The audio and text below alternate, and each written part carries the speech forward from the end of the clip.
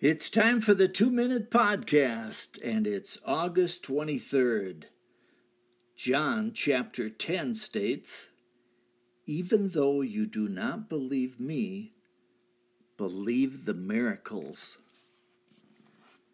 Jesus is close to the cross, yet there are places that he must journey to give witness to the coming kingdom before that happens. Massive crowds now follow him. The reasons to seek Jesus vary with the amount of spiritual interest they brought with them. Some had no faith at all, but were amused at the whole adventure. Some came for the food. Some accepted Jesus for political reasons.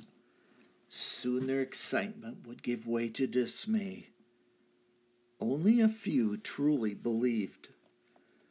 The religious crowd could not deny the miracles, but could not accept the performer as the Son of God. They tried to explain away the miraculous as the work of the devil. The common man asked a simple question: how can a man do such things except he be from God? And there is the answer. He came to fulfill prophecy that stated that the Messiah would heal the sick, raise the dead, make the deaf to hear, and the lame to walk. What more proof is needed?